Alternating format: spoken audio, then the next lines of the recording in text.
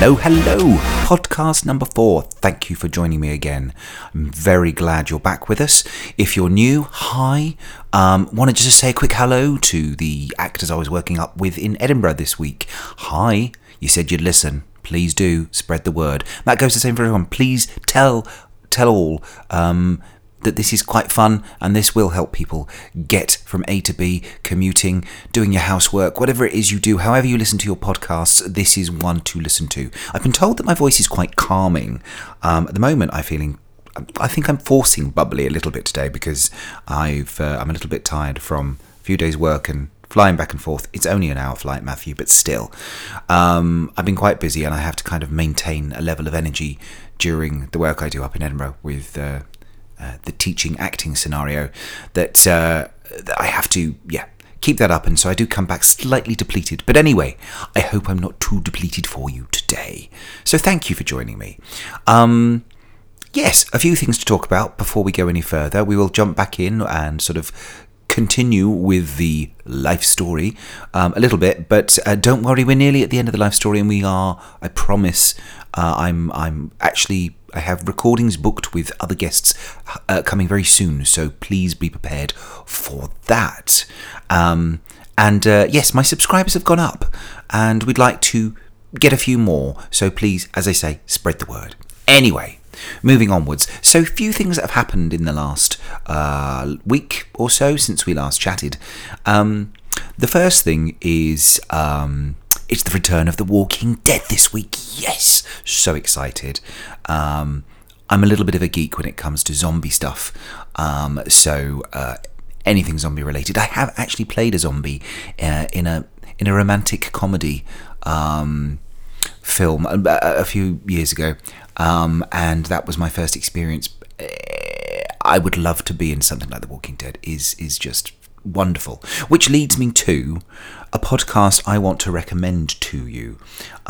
If you haven't listened to it before, there's a podcast called The Nerdist, and I think they have an actual website called nerdist.com, I believe, and it's hosted by this guy called Chris Hardwick, and they're on number, I think it's something like 851. So I'm a few behind. But Chris Hardwick is a stand-up comedian, and he presents a show that's related to The Walking Dead. It's a kind of an assessment of what's just happened in the last episode, interviews with guests and actors and people from it, and it's kind of a fun take on the show you've just seen, which is usually probably pretty traumatic. Anyway, so he does this show, but then he does this podcast with a few other guys called The Nerdist.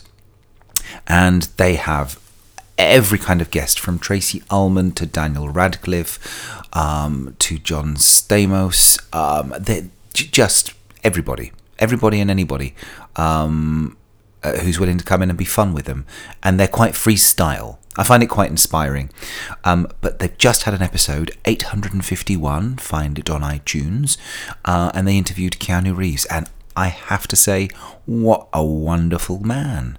Really, really warm, very intelligent, and super charming. And he also is Keanu Reeves. You've got to love it. But yeah, even if you're not a fan, I think you'd probably end up being won over and fall in love with the man.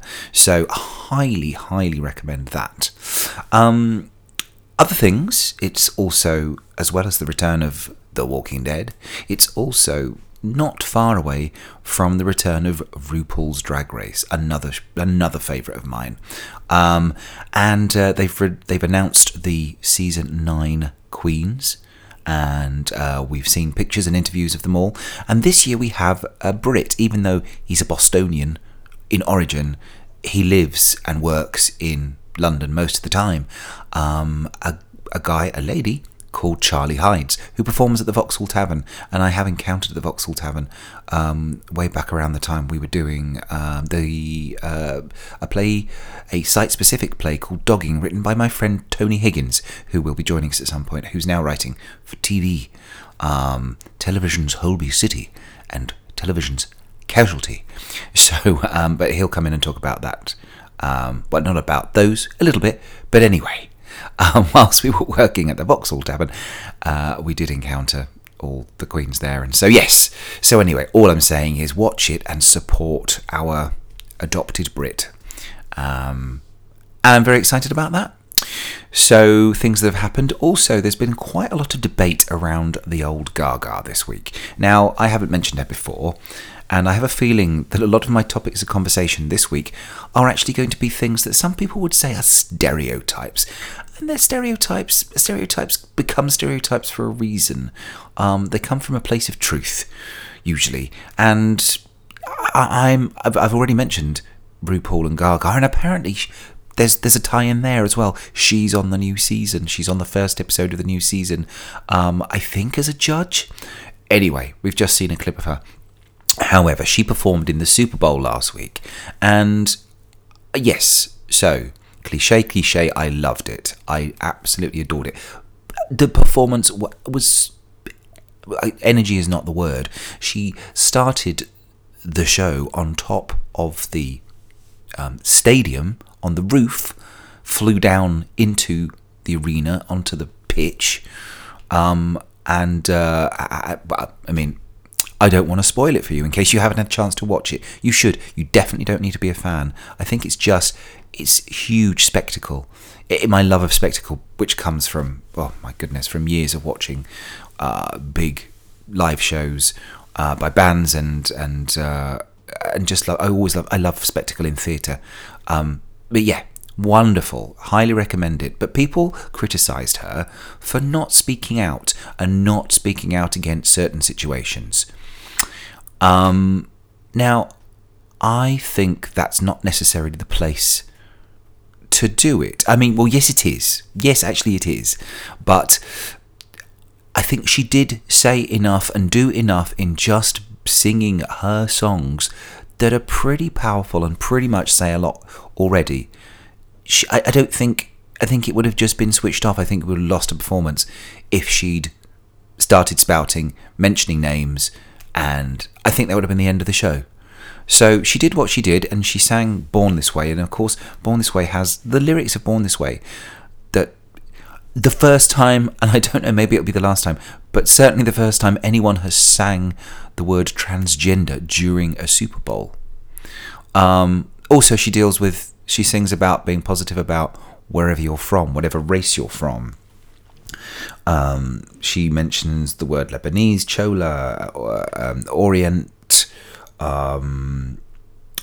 whether you're, what's the lyric about, whether you're gay, straight or bi, something about transgender life. That's where the line comes in. Anyway, she did do it. She did say that, and that's pretty revolutionary. So I'm not saying she's a well, yes, actually she is a bit. Anyway, I think people need to chill down on that one and actually go back and watch it and listen to what she's singing. And it was an amazing performance. Anyway, that's my little Gaga rant, and yes, I am a fan and have been for pretty much since she first appeared on the scene.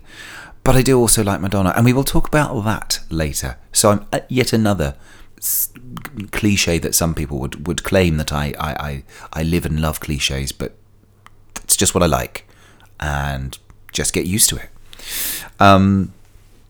So yes, those are the things that kind of happened, and I've been in Scotland, and it was cold, but I had a brilliant time, and I'm looking forward to perhaps some of the acquaintances I've made up there, them coming down and joining me in London, and so yes, I had a wonderful time.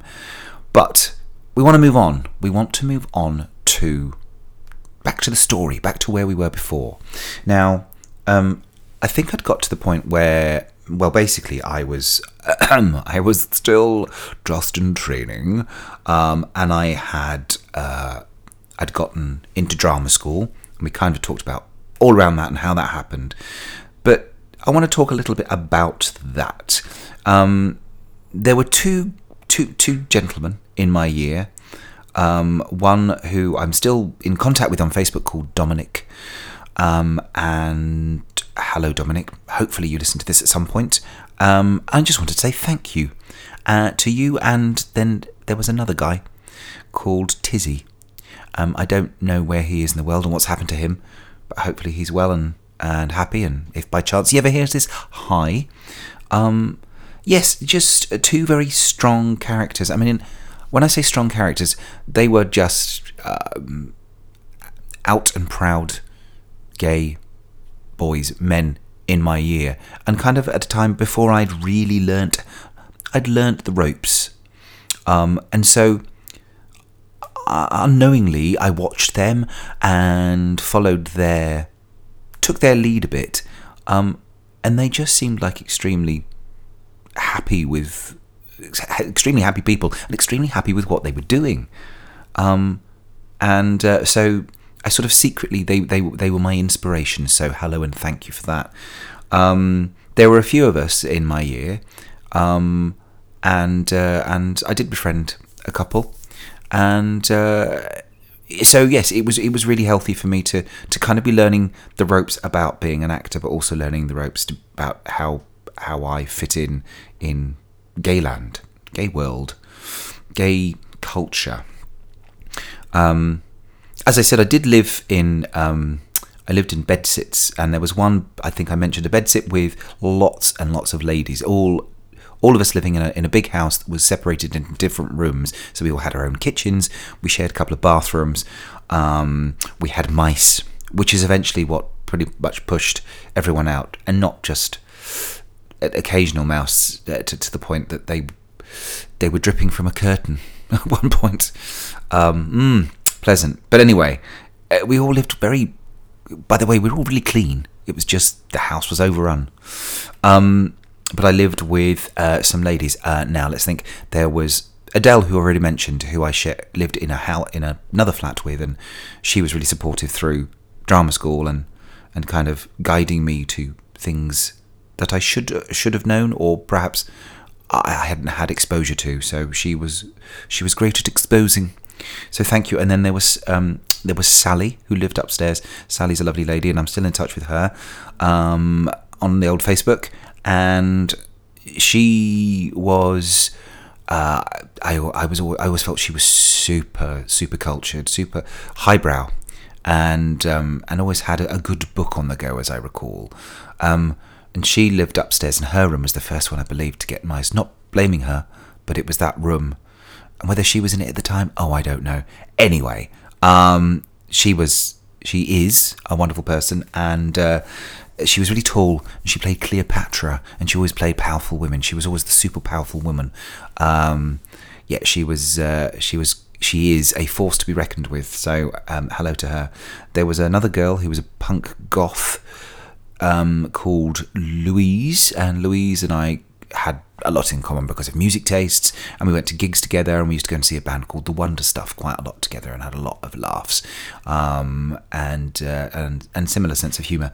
And then there was another lady called Amanda, who was very spiritual, and so it was and she was lovely. It was quite a balance, and also living in a house full of women, though they would occasionally have issues with each other, they didn't so much about me. Maybe sometimes I'd have music on a bit too loudly, because at that point I was, as we've talked about Prince, I'm not going to go back there today, but I also was super, I'm a huge, here we go, the stereotyping, I'm a huge Madonna fan. Slightly less so as I was at this point. When I was living with the girls, it was the time of Blonde Ambition. I remember going back and showing them that I had a ticket, and I was going on my own because no one else was quite as interested as I was. So I went and bought myself a Blonde Ambition ticket at Wembley Stadium, and my goodness, that was one show that never forget. And when Truth or Dare, or In Bed with Madonna, as you want to call it, those films that are the documentary, the documents of that tour that a guy called Alex Keishan did, it reminds me of just of the gig and that day. And I remember an outfit called Technotronic were supporting Madonna, and when they were playing, dancing with her dancers at kind of the front, at the side of the stage, they'd come out just to watch.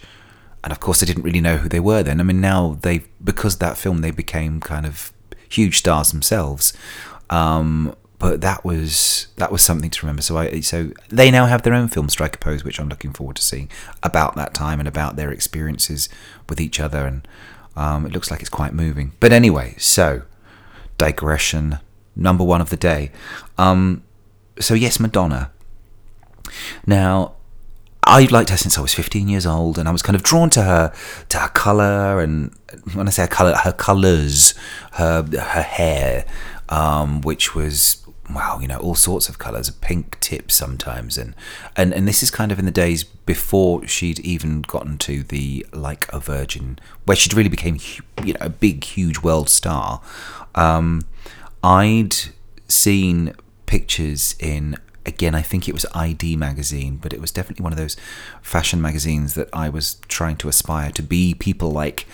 And Madonna, this is back in Devon now, I'd bought Lucky Star before it was a hit. It later became a hit. It was released again, but this time around it wasn't a hit, and I used to play this to friends, and people were kind of vaguely interested, and a lot of people just I remember looking at the cover of the single and looking at this woman and kind of being like, yeah, there's something here. And then she released Holiday, and then it was kind of a bit more of a push, but then they didn't put her image on the cover. It's a picture of, I think it's like a 1950s picture of a steam train in a, I guess, Grand Central Station. So anyway, so I was really, really intrigued by her, drawn to her, bought Lucky Star, and then there was a television show that I used to love on a Friday evening before going out or having my mates coming over. Early evening, there's this show called The Tube. For those of you who remember, I'm sure you probably loved it as much as I did. It was presented by Jules Holland, of Jules Holland TV show fame and Squeeze, the band Squeeze, and Paula Yates, who was married to Bob Geldof and had a long-term relationship with Michael Hutchence, and sadly she's no longer with us. But it was a brilliant show, and I used to get super excited about just the theme tune coming on, and I would be ready. Show me what I should be listening to, what should I be looking at, what should I be looking like, as much as anything. Anyway, so there was one night where they had this live performance from the Hacienda in Manchester, and it was Madonna, and I absolutely loved it.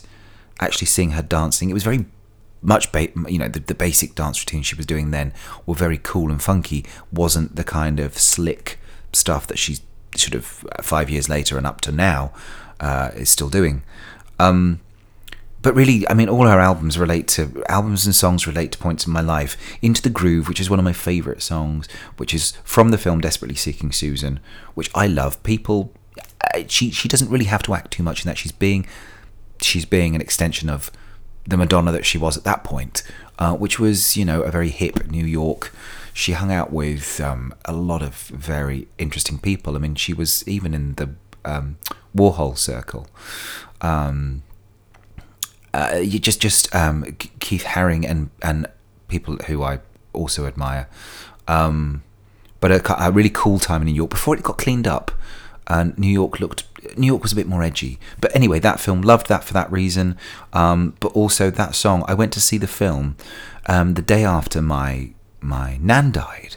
And I kind of have it relates to that a little bit. So when I hear that song, there is an element that reminds me of that. When I see that film, that reminds me of that. Not in a negative way, but it is just a point in time. And then my 40th birthday, bunch of people in Prague, which is an amazing, we'll talk about that another time, and discovering Gay Prague with my mates on my 40th.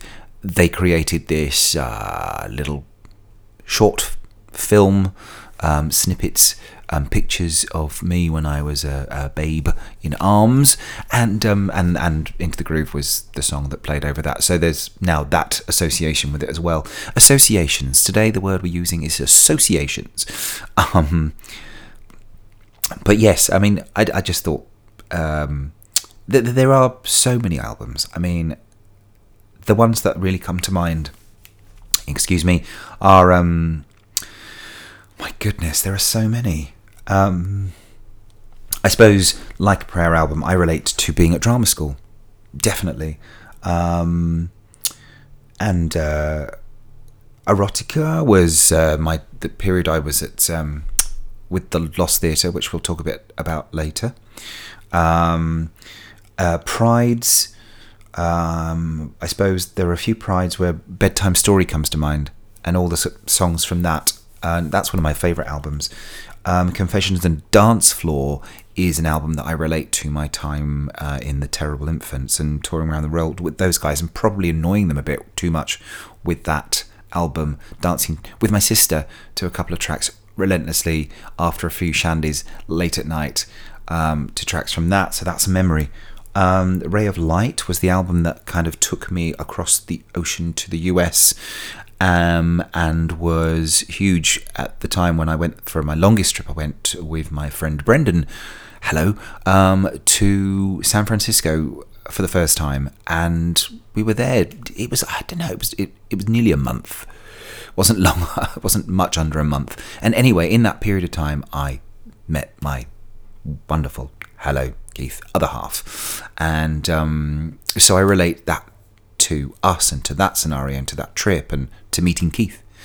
Also, we both have our own, my other half and I also have our Madonna album, which is American Life, which is not a favourite of a lot of people, but again, I relate that to just being the first time I lived with Keith on our own in a flat, and that album was huge. So yeah, I mean, we all do this, but so Madonna's been part and parcel of so many experiences. And it's just, I mean, I suppose all her kind of gay sensibilities, the dancers are always usually very attractive dancers. Her music has just kind of, is always been there in situations, in bars and clubs. And so, yeah, you can't escape it. And you don't, there are a lot of people who, gay as well as straight, who I know who just aren't big fans. And some who have kind of, I don't want to say fallen by the wayside, because you're allowed to change your tastes, and my love is not as deep as it was, but I still find everything she does fascinating, and she never kind of fails to pull something out of the bag. I mean, recently there's new adoptions, and people criticise that, and I think, well, if you're saving some children from, or you're giving kids a better life, then if there's ulterior motives, there's good being done by that anyway. So I will never critique that, helping kids have a better life. Anyway, I mean, I've encountered Madonna myself in life. Once I saw her on stage in the West End in a play called Up for Grabs, where she played an art dealer, and it was to be honest with you, it was slightly marred by, it wasn't her performance, because I didn't always get to hear everything she was saying, because there were moments where she would just appear and the crowd went wild, and kind of, I get it, and I'm excited to see somebody like that, but there were people there who probably didn't go to the theatre very often, and maybe, I don't know if they went again very often after that, and that's okay. I'm not criticising that. It's just you couldn't always hear the words, and the story maybe was lost just by people being fascinated to watching, I suppose at that time, the world's most famous woman. And so yes, I met her. I was working at the Duke of York's Theatre in the West End, and when I say working, I was kind of involved in marketing for a couple of shows. It was just one of the jobs on the side, and I just ran around London and ran errands really for the Duke of York's, and had a really good time. Actually, worked for them while they were doing when Rocky Horror Show was there, and Anthony Stewart Head was Frankenfurter in that show, I believe. So it's that time, if anybody wants to date it by who was playing who. And then there was a show called Rat in the Skull, with the actor Rufus Sewell, and this is pre-Madonna meeting Guy Ritchie, so it's post Sean Penn, and pre-Guy Ritchie, and people were saying that she was out in London looking for an Englishman. Who knows? But she certainly found one. But this is so before Guy Ritchie, Rufus Sewell, and she'd come to see the play, and I didn't know she was arriving. My boss just said, don't leave yet. It was kind of early evening. Don't go anywhere. You're done, but just hang about in the foyer.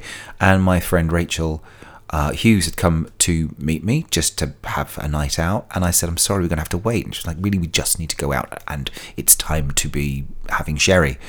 And anyway, hanging around, I could hear people in the box office talking about this woman arriving, thinking, and it sounded like royalty, and she's always late. And I thought, or maybe it's Fergie, Sarah Ferguson, not the pop star. And anyway, long story short, a giant of a man walks in the door, followed by this tiny, petite, immaculately dressed woman with hair tied up in a bun. This is the time she was in London recording Evita, so it's that period of her life and how she looked around. She was very, very it was very sort of, I suppose, even slightly Jackie O-esque. Oh, there's a film I want to see. There we go. Sidebar, but I need to go and see that film, Jackie, with Natalie Portman. Excited about that. Anyway, so she was very stylish. My friend Rachel had a nervous reaction, and as Madonna walked kind of towards us to go into the into the auditorium, my friend Rachel just said her name very loudly. In my mind, screamed it, but I think she just said it very loudly in shock. And Madonna, in my mind, it all goes into slow motion. She stopped. She didn't actually stop. I think she probably slowed down a minuscule of a moment of kind of taking her time, but she didn't stop to talk. But she did say, and I think we thought we heard, "That's my name, don't wear it out." It was something like that. More resonance, please, Madonna. And rolled her eyes and sort of continued on, and we were gone from her memory. But however, for us, it was a moment, and I did actually look into the eyes of the world's biggest pop star at that point. And as being a huge fan, it was just, it was mind-blowing. This is before we had mobile phones. Well, before I certainly had a mobile phone. And so I had to go and ring various friends who were also big fans and say, first of all, Madonna's in the West End, you need to come and hang around, and if you want to see her, but second of all, I've just spoken to her, she looked at me, she spoke to me, and we're best friends. So that was my meeting Madonna moment. Very exciting. Anyway, back to drama school. Digression number 2. It's not really a digression, it's just, let's say sidebar. I don't really like the words because it's 2 words, sidebar, but anyway, sidebar. Let's go back to drama school. I've had some lifelong friends from drama school. There's Simon Tomlinson, who is now a dad living in the sort of lower North Midlands area, and is a I think head of drama, but anyway, drama teacher. Sorry, Simon, I should know exactly your job title, but anyway, teaches drama and is I know is doing very well, and that students love him, so has kind of gone into that world. My oldest friend Guy, who is going to be best man at our wedding, and now lives in the north. Everyone's gone north. Some of them came from north and went back there, and looking out the window today, and there's snowflakes. On a day like today, I don't think they're going to settle. Day like today, you kind of go, well, I don't know if there's any more sun up there. There certainly wasn't in Scotland yesterday. But anyway, much of a muchness, really. And then at this point, of course, I do have to mention that I talked along at length about my friend Phil from Devon. And he came to live with me, and then nearby, in another bedsit nearby, while I was at drama school. And he and Simon became really good, close chums as well, and ended up going to New Zealand together. And this is just post-drama school.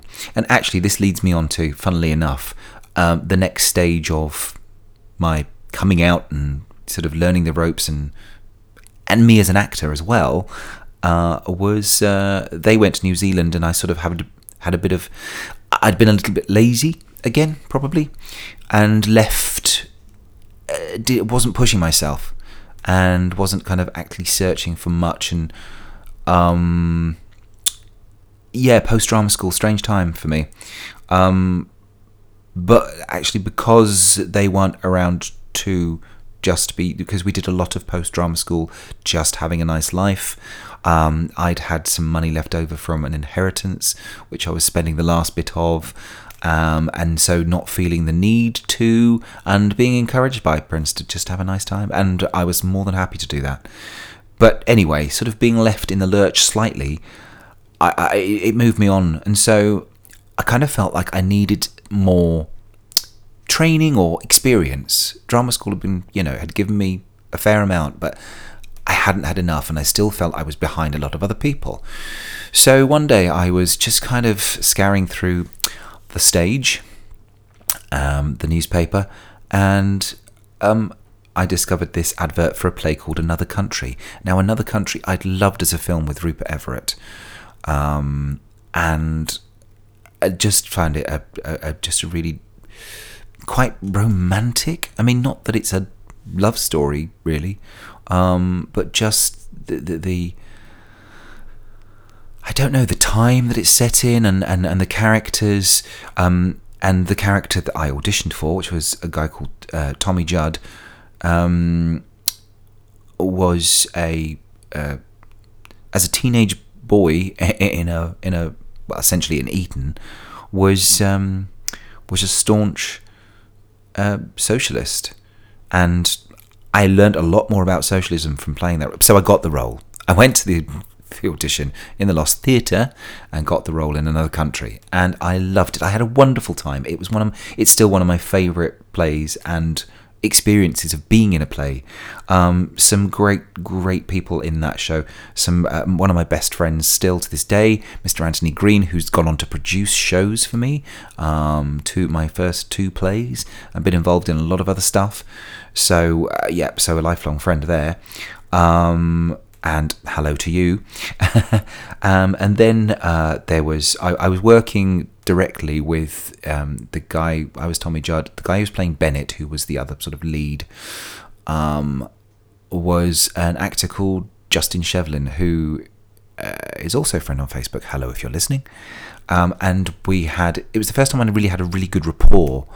I mean, I had a good rapport at drama school with people, but this was kind of, I'd never been involved in a production where you were working so closely with someone else, and you were pushing the story, you were driving the story together, and a lot of rehearsals where it was just us, 2 of us and the director, and sitting and talking for hours afterwards, and just, I had a wonderful time with these guys. The director was a guy called Robin, who I haven't seen for years, but we used to doubt himself a lot, but was so inspirational actually. There was Dennis Kelly, who now is a hugely successful playwright, screenwriter, works with Tim Minchin on Matilda, amongst other things, and has had plays around the world via the National and elsewhere. Hugely successful, but he was a really nice guy actually, and I was mugged in London around this time, and Dennis was one of the people who really kind of made sure I was okay, and that the aftermath wasn't too traumatic, and checked in and kind of kept an eye on me a little bit. So a great guy, and I sadly have lost touch with him. But anyway. So it was a really good group of people. There was another guy, a friend called Patrick Dean Waters, and he was a different, again, another type of gay man that I hadn't really encountered. Well, I had, but I hadn't actually had a good, close friendship with. And when I say a different thing with Patrick, was that he was quite spiritual, but he would also be really interested in going to slightly cooler places, and had gone to stage school and kind of grown up in the centre of London and knew the West End back to front, and had a lot of connections and with a lot of people and a lot of theatres. But it wasn't with him. It wasn't so much about theatre. It was about clubs, and he took me to the Fridge for the first time. He lived in Brixton, so we used to hang out in Brixton. This is back, and Brixton was still quite edgy, and people would say you don't want to go there at night, which of course made me think that it was going to be even cooler and more exciting. So I did. But the Fridge in Brixton, wonderful nights there. Saw Take That for the first time. I think it was one of their first gigs ever. This is going back a long time when they were young men. We used to go to Heaven before Heaven was kind of ruled by GAY. There used to be a Wednesday night club called Fruit Machine, and Fruit Machine was just R&B, funk and soul, and it was kind of one of the places where you could go where gay people could go and have that experience, because a lot of it was high energy and driven by that sort of stuff, or more pop, and that's all good and it all has its place, and I loved all that, but I also needed to have a place where I could go and really sort of dance, and it was more about the music than it was about cruising each other, even though of course that happened, but it was really about just having a really good time, and appreciating the music and people singing along to tracks that you wouldn't hear in other places. So anyway, so thank you to that. So all these experiences came from one play. So Another Country, I have that to thank Another Country for. So if you haven't seen it, please have a look at the film. And the play does appear once every so often. It'll suddenly appear again. A huge moment in my life. So from that, I kind of went into this period of, I suppose it was a bit like rep theatre, working at the Lost Theatre. I played Mephistopheles in Faust, which was a great part. I covered someone who dropped out straight after doing Another Country, and made some great friends. There's a lady called Claire who I still speak to occasionally, and we had a good friendship from that show, and kind of went through a lot of, say, sort of almost rep scenario. Did my first panto dame actually there in Aladdin. Did Alan Bennett's Habeas Corpus. Stags and Hens by Willie Russell. My goodness. Hedda Gabler. The Seagull. Torch Song Trilogy. And so I got to play Arnold. That's where I played Arnold. And we also then took it out of Lost Theatre and went to the Redgrave Theatre in Bristol. So I got to sort of be in a really nice big theatre and playing that role in that scenario. Also took it to the Edinburgh Festival. And I was a bit too young at that point. And now, as I said the other day, a bit too old now. But it was a wonderful experience to play a character that rich. And I say, it was playing, an older, slightly jaded drag queen. I didn't ever in the play get fully dragged up because that wasn't really the time to do that. A lot of it was kind of removing makeup, and of course it's a lot about the life story. Again, a recommendation if you haven't seen the play or the film, both worth seeing. So that was kind of my second gay play. So in a very short space of time, I'd done 2 gay plays, gay themed work. And I think that was really important for me to do that, and that's part of my coming out. Then, from being in the Lost Theatre, which I could go on for hours, and I have mentioned it before, but just a wonderful period of my life, was I met, through one of the directors at the Lost Theatre, his friend, a guy called Steve, his friend Patrick Wilde, whose name is known to some of us, had written his first play, called What's Wrong. Well, I don't know if it was his first play. Anyway, it was definitely his first big play, and it was huge. What's Wrong with Angry? And was a huge success that ended up becoming a film called Get Real, which is on Netflix. Have a look at that. So I was in the original casts of that and had a wonderful time doing that. And that was really sort of where where I kind of started to learn a little bit more about the politics. I used to read a lot about the politics of LGBTQ community, but I wasn't kind of involving myself, and I did feel like I needed to. And this is what that play led to. It was a really big part of my kind of just finally landing as a gay man, and so I have to thank Patrick and everybody involved in that show for that. There were some great actors in that. There's a guy, the main chap was an actor called Tom Wisdom, who actually has done Another Country in the West End, funnily enough, was also in Coronation Street as a hairdresser, I think. It's going back a while, but now he's working in America, Hollywood, and yeah, he's in all sorts of things over there. I'm doing really well, and so he was also, a lot of our audience were desperately in love with him.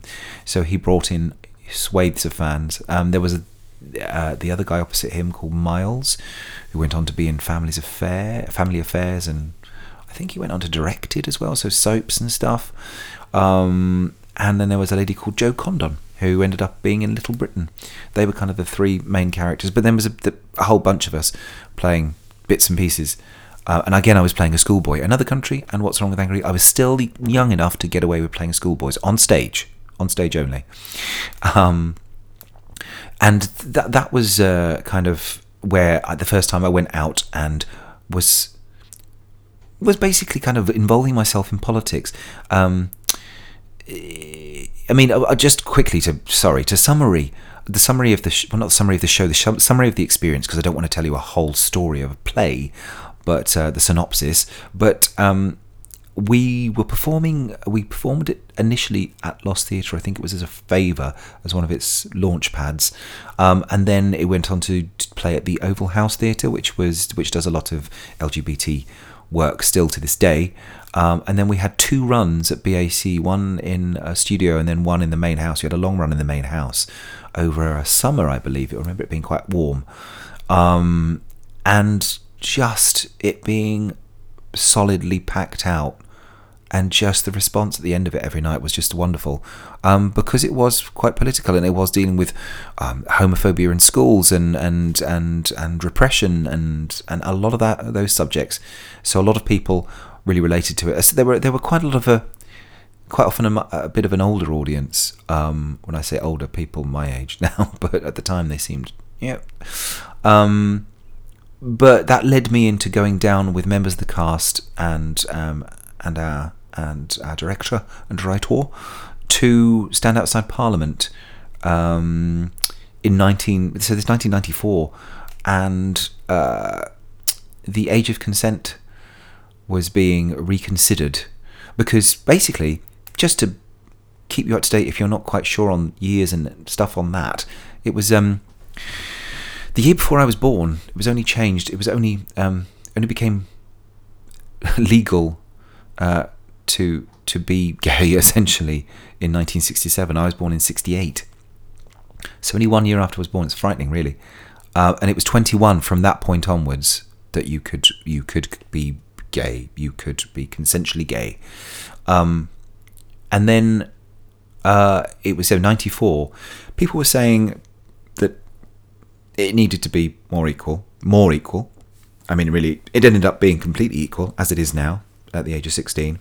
But that wasn't until 2001. In 94, eventually went down from 21 to 18. But it was partly to do with a lot of people kicking up a lot of fuss and saying this is ridiculous, and this leads to a lot more problems, and people feeling that, well, if they can't really be themselves, that just the feeling of being just illegal by nature, by your own nature, by something that, well, I believe personally that I was born with, that's so insane.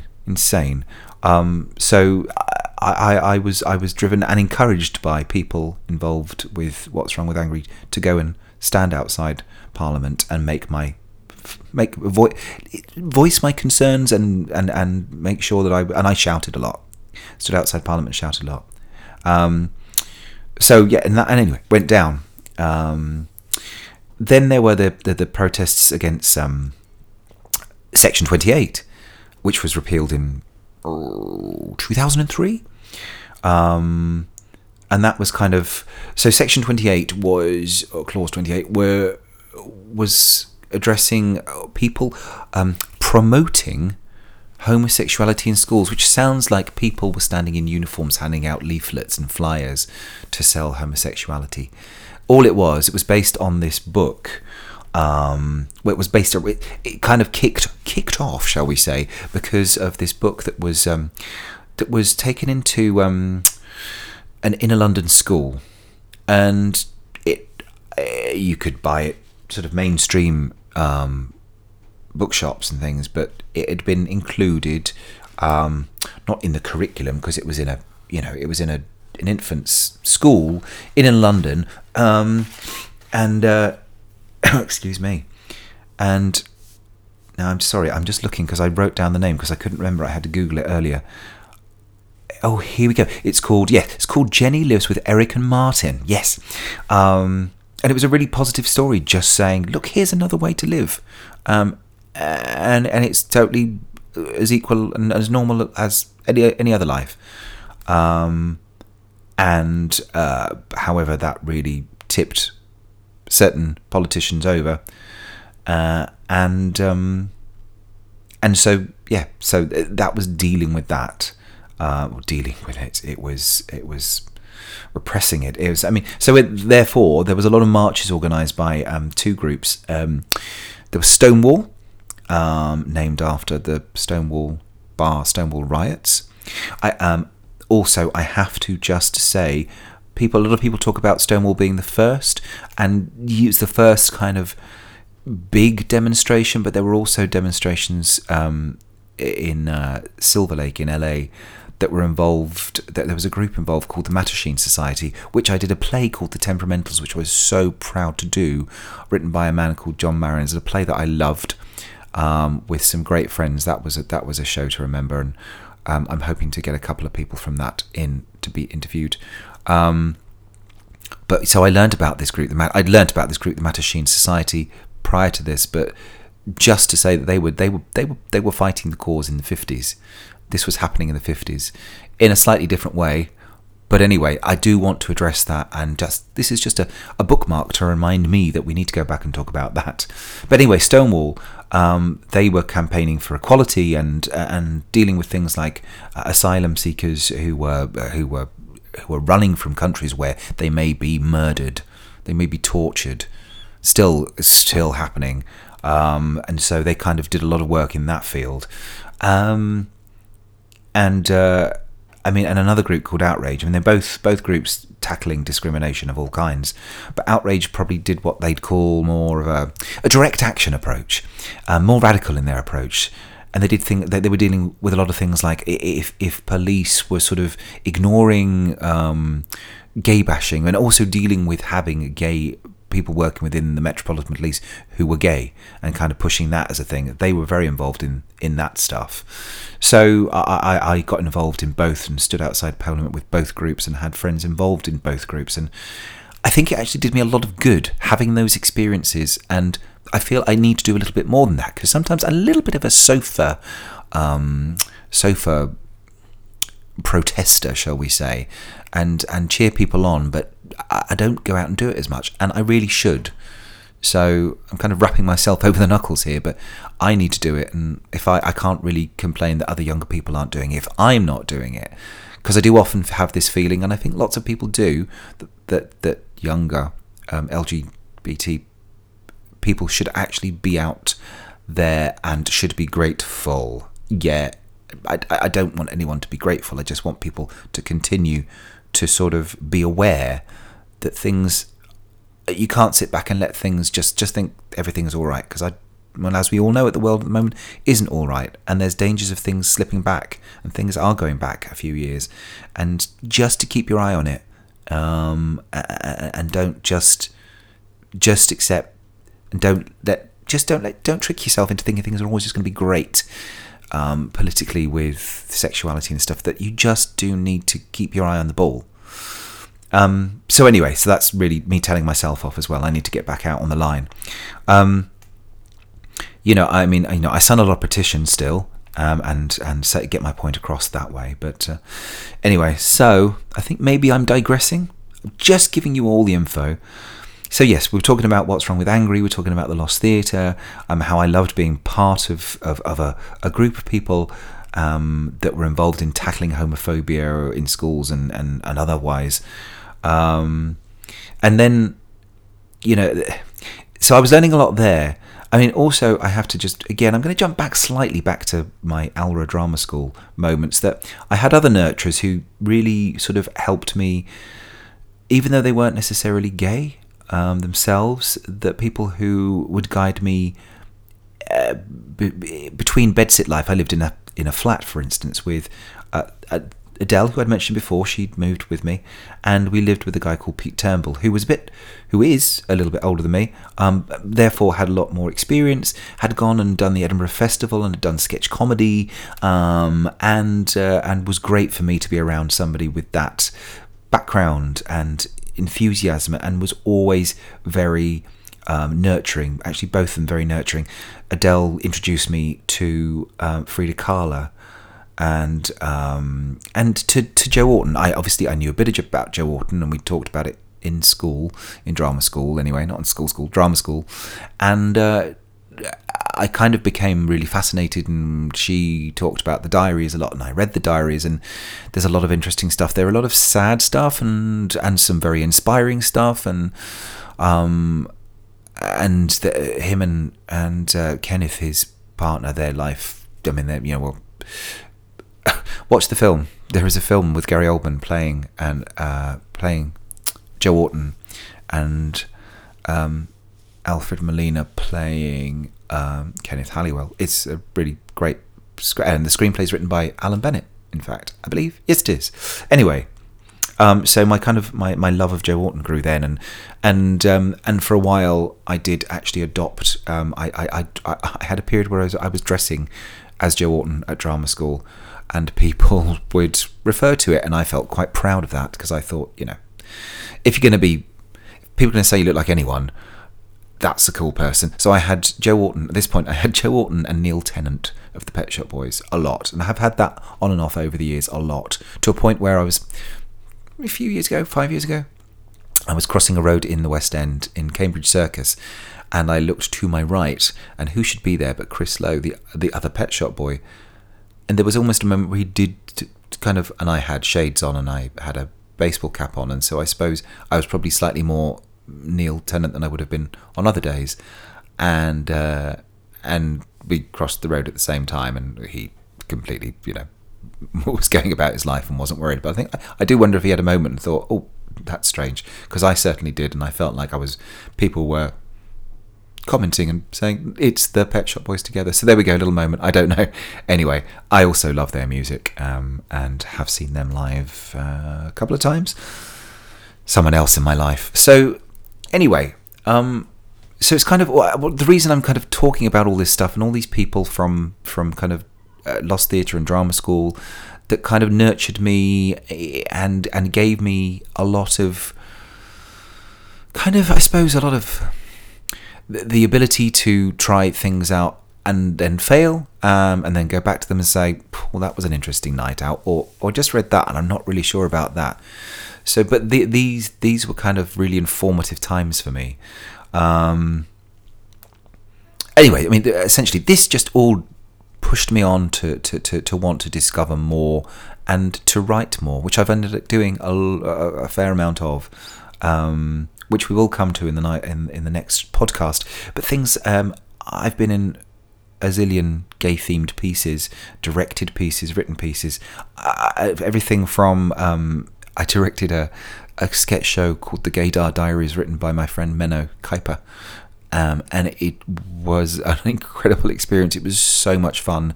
It was just ridiculous. It was very rude, and it was with a bunch of guys. And again, it was being with a team.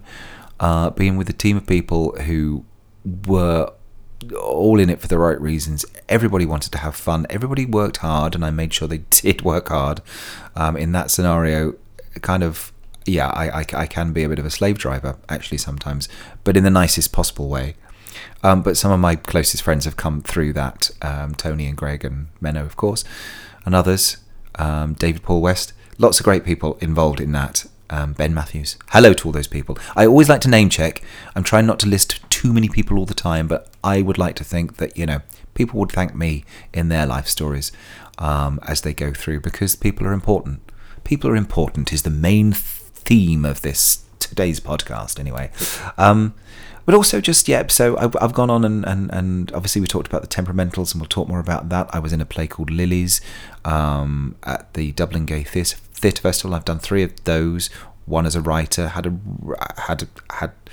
some really nice reviews back from play I'd written called Lightning Strikes, so must touch on that at some point.